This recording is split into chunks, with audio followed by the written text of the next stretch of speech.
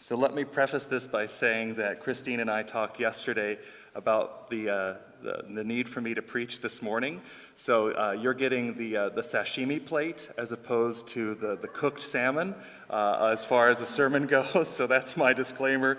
I've always found that if you lower your expectations, you're never disappointed.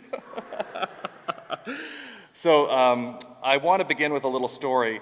So in my day job, I'm the acting dean and president of General Seminary, which is the Episcopal Seminary just across the street here in Chelsea. And since the pandemic travel restrictions have been lifted, I've had to travel a lot more than I had been for the preceding 2 years. Like many of you, we were locked in as well and didn't travel very much. And now that I'm traveling, I found myself getting strangely excited about collecting miles. And I have a particular airline that I fly most of the time, which I won't say because I think they'd take the video down from YouTube if I said the name of the airline. But it's a major carrier. All carriers are the same. They're all terrible.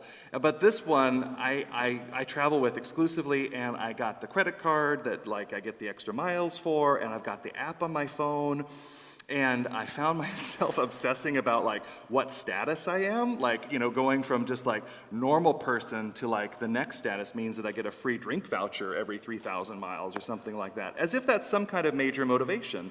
And it got me thinking, why am I so obsessed about brand loyalty to an airline of all things? And I think it's because somehow with these loyalty clubs and points clubs and apps and cards and everything, they've managed to communicate a sense of belonging. Somehow or another, I now belong at this gate with 6,000 other people, or I belong on this airline. And there's something about being part of something that they've been able to tap into. And belonging and travel, ironically enough, are two of the major themes in the book of Acts that we read from today. And when we look at the book of Acts, it is both an enormous travelogue of Peter and Paul and Philip and other disciples and their adventures figuring out what it means to follow in the way of Jesus after the ascension of Jesus. And it's also a story of these ever-expanding concentric circles of God's inclusion and love, creating a community in which all people belong.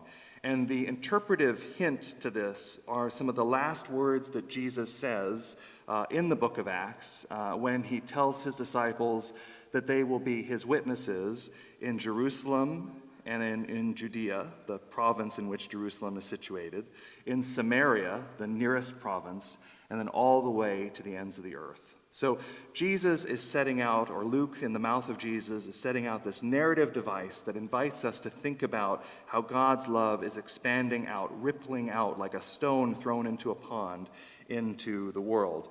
And so that brings us to where we were this morning in Luke, or in Acts chapter 16, as Paul and his companion Timothy, and possibly Luke as well, received this call from God to visit Macedonia. This is a hinge point in Paul's missionary journeys.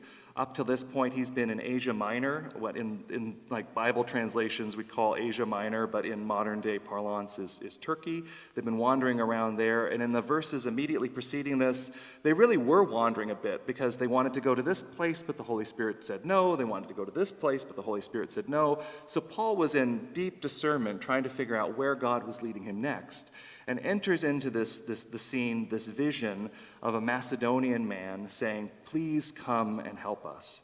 So Paul and Timothy and possibly Luke get on a boat and cross the Aegean Sea, and they travel to what is now modern-day northeast Turkey, to the province of Macedonia, winding up in the town of Philippi.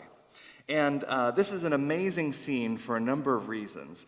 But when I think about this, the encounter between Paul and Lydia, I think of it in my mind as the conversion of Coco Chanel. So the conversion of Coco Chanel. So Lydia doesn't get a lot of coverage in the Bible, but what we do hear about her gives us a great deal of information. So first of all, she's from Thyatira, which is back over in where modern-day Turkey is in your kind of Bible geography map. So she's traveled some ways herself as a merchant, as a seller of purple cloth. Thyatira in the ancient world was close to a reserve of purple dye, which was very, very rare. And in fact, purple cloth was almost exclusively reserved for the emperor. So she was a clothing merchant of imperial clothing. So she was kind of a big deal.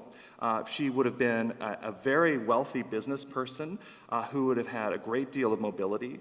The fact that she doesn't have a husband mentions indicates that she didn't need a husband as an identifier. She was Lydia, and that's good enough. She was the one-name superstar of her day. And she's outside with this group of people worshiping on the Sabbath day, which is also kind of interesting. It tells us that in Philippi, in Paul's day, there wouldn't have been a community established yet with a synagogue. So Paul's missionary journeys went something like this. Paul goes to a town, finds a synagogue, preaches the gospel, is either successful and there's a lot of conversions, or is run out of town or thrown into prison. And so in this case, he goes to Philippi. There is no synagogue. There isn't a large Jewish community established already. And so he hears where there are people gathered for prayer outside the city gates in this kind of informal prayer meeting, where Lydia happens to be one of the leading figures of this meeting, indicating that A, there's not much of a Jewish community yet, and also that she would have been a fairly significant figure in this community. She's described as a God-fearer, which is a really important term for Luke in the book of Acts. There are 3 conversions of God-fearers that pepper the book of Acts in really important ways. And this kind of will get to what I think might be underlying the meaning for this passage for us today. There are 3 God-fearer conversions in the book of Acts. The first one is with Philip on the road as he encounters the Ethiopian eunuch. You'll recall this story. It's pretty tremendous. Philip is transported through the Holy Spirit. I'm not sure if he's got like his Starship Enterprise, communicator deal that sort of zaps him into the desert, but there he is, encountering this court official from the court of Candace, the queen of Ethiopia. The person he encounters is a Gentile who is interested in the God of Israel, so interested, in fact, that he was able to afford to buy a text of Isaiah, so interested, in fact, that he was able to spend time in Jerusalem to celebrate the Passover. And he encounters Philip on the road, hears the gospel of the good news of Jesus Christ, that in Jesus, God is creating a new creation where all people are gathered into God in this profound sense of belonging, and the eunuch asks Philip to baptize him. Later on in the passage, in the book, Acts chapter 10, we encounter a similar scene, not with Philip or with Paul, but with Peter. Peter is sleeping at a friend's house in Joppa, has a vision of this cloth coming down from heaven with all kinds of creepy, crawly animals on it, and hears a voice from God telling him, "Peter, take and eat." Peter's response is, "I've never eaten anything unkosher, but okay."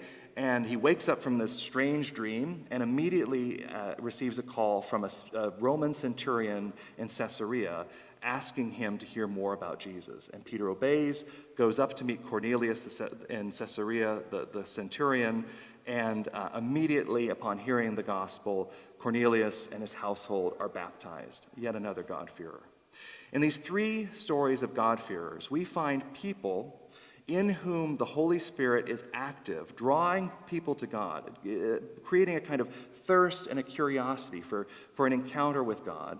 And God's messengers, in this case Philip and Peter and Paul, arrive on the scene to preach the good news about Jesus Christ. And immediately there's this confirmation of God's welcome, that people who would have otherwise been excluded from the worship of God according to the law of the Old Testament are now brought into the family of God. The eunuch, because he was a gender non-binary person, the Hebrew Bible is very clear that eunuchs were not allowed into the temple, is immediately brought into the community of God's love through Jesus Christ. The centurion Cornelius, this force of oppression, this symbol of the occupying force of Rome over Israel-Palestine, who is curious about the God of Israel, is immediately brought into God's love, even though he represents the kind of imposition of power and control from the historic enemy of God's people. And here we see Lydia, this powerful woman who is already so transgressive in her time, as likely a single woman trading in business, representing a nascent synagogue community in Philippi, being brought into the community of God, creating a sense of experiencing this profound sense of belonging. So I think in these three stories, whether it's the Ethiopian eunuch, the conversion of Cornelius, or here with Lydia, the conversion of the first century Coco Chanel, we see God at work accepting, loving, and creating an intense community of belonging, no sky miles involved, in spite of our best efforts to create exclusionary practices that say, no, only this kind of person can come in and be loved by or worship God. God is calling all people to worship God's self. God is creating a space at God's table for all of us, whether we are, wherever we are in our walk of life. So when I think about what this could be saying to us as we go forth from church today into our work weeks, is I'd leave you with a question. Where do we see God at work in people around us? Where is God's Spirit maybe rustling the hearts of friends or colleagues or loved ones who may not be followers on the way of Jesus, may not be particularly religious, but are still searching, are curious, are sensing the pull towards something beyond themselves?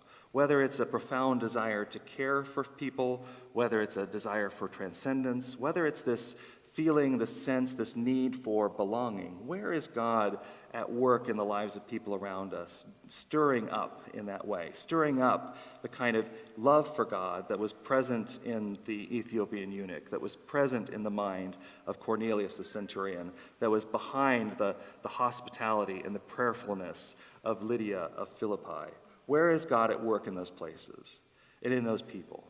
And then secondarily, how can we hear the Spirit of God within ourselves to empower us to carefully and lovingly extend the offer of God's love to people? To say, the thing that you're seeking is actually seeking after you. And that's the story of grace, right?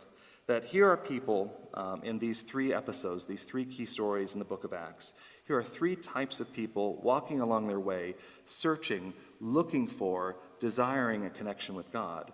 But what happens is God meets them, not just halfway, but all the way.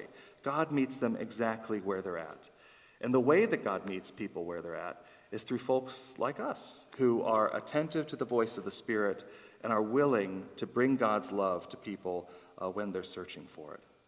So I would ask us, as we go out this week, to be mindful of the Spirit of God at work in places where we wouldn't expect God's Spirit to be at work, and to be attentive to the Spirit of God within ourselves as God leads us out to be agents of God's love, God's acceptance, and God's belonging in the world. And with that, we'll take a few minutes of silence to meditate on God's word.